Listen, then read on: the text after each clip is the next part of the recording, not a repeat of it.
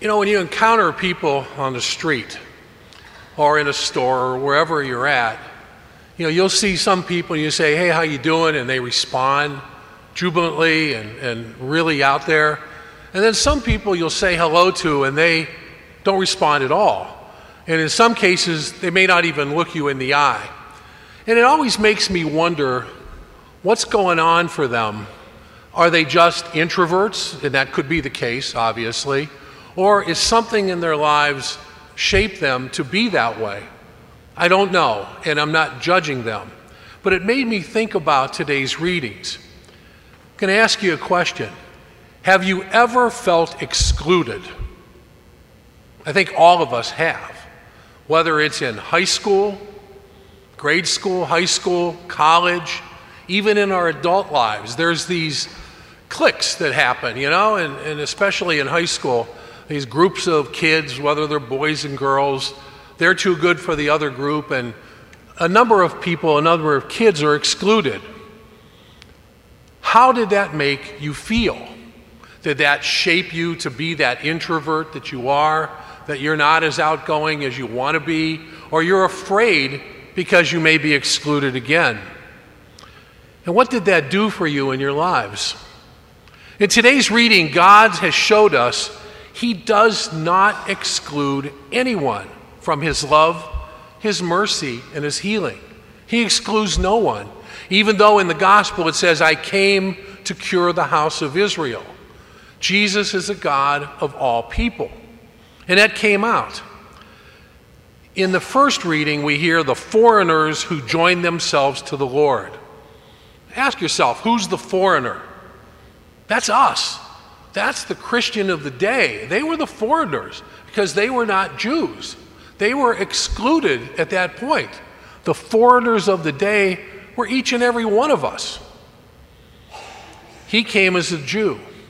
But he says in that same reading, "For my house shall be called a house of prayer for all peoples." So he knows that he is there, his job there, his main mandate from God was to get everybody under the same umbrella, so to speak, to follow him.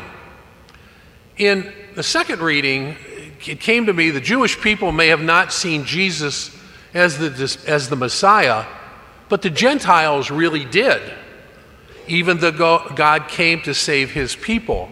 That second reading is pretty telling in there because the Gentiles are the ones that followed God. And the Jews of the time didn't believe in him. They didn't want to follow him.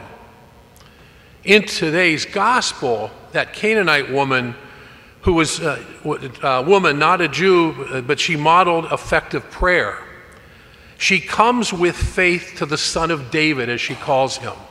She calls him Lord. She believes in him. So she approached the Lord with faith. It's the first thing she did. She comes with perseverance. Well, Jesus at first sort of ignored her. He didn't respond to her.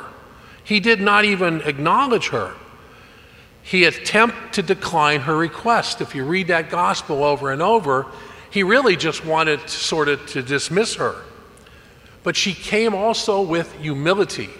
Humility because her ego was not hurt because he compared her to the dogs. And when you think about it, that's all of us again. Even the dogs get the scraps, Lord. And we're portrayed in that reading as the dogs because we weren't Jews. But Jesus, she set her pride aside. And Jesus said to her, "Let it be done as you wish." And when you think about that, he acknowledged her great faith, her great perseverance, and her great humility in the continuation of pursuing him for what she wanted, and that was to cure her daughter.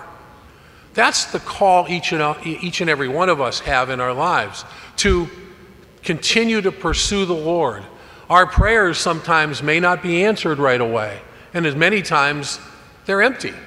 Sometimes you feel like he's not listening, but you go back, you keep asking him, "Lord, I'm just a little guy here, help me." And the Lord will answer your prayer. Now, I always say it may not be in the way that we all want it to be answered, but he will answer your prayer.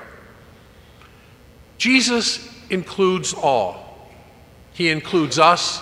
He includes the Jewish people. Every human being on this face of the earth is included by Jesus. Jesus loves us all. Sometimes we don't think, oh yeah, he loves me, but he may not love that person. Some days I'm sure in my house my wife says, oh, he loves me, but he doesn't love George. And some days I say he loves me, but he doesn't love Mary. But he loves all of us all of the time. Jesus gives his mercy to each and every one of us. He accepts us all just as we are. Let's be like that woman and be persistent in asking the Lord for what we need, asking the Lord to shape our lives, to be part of it. And that's what it takes. It's us pursuing the Lord and asking. He will answer, and he'll be there for us. But let's be like that woman, be persistent, have faith, and have humility.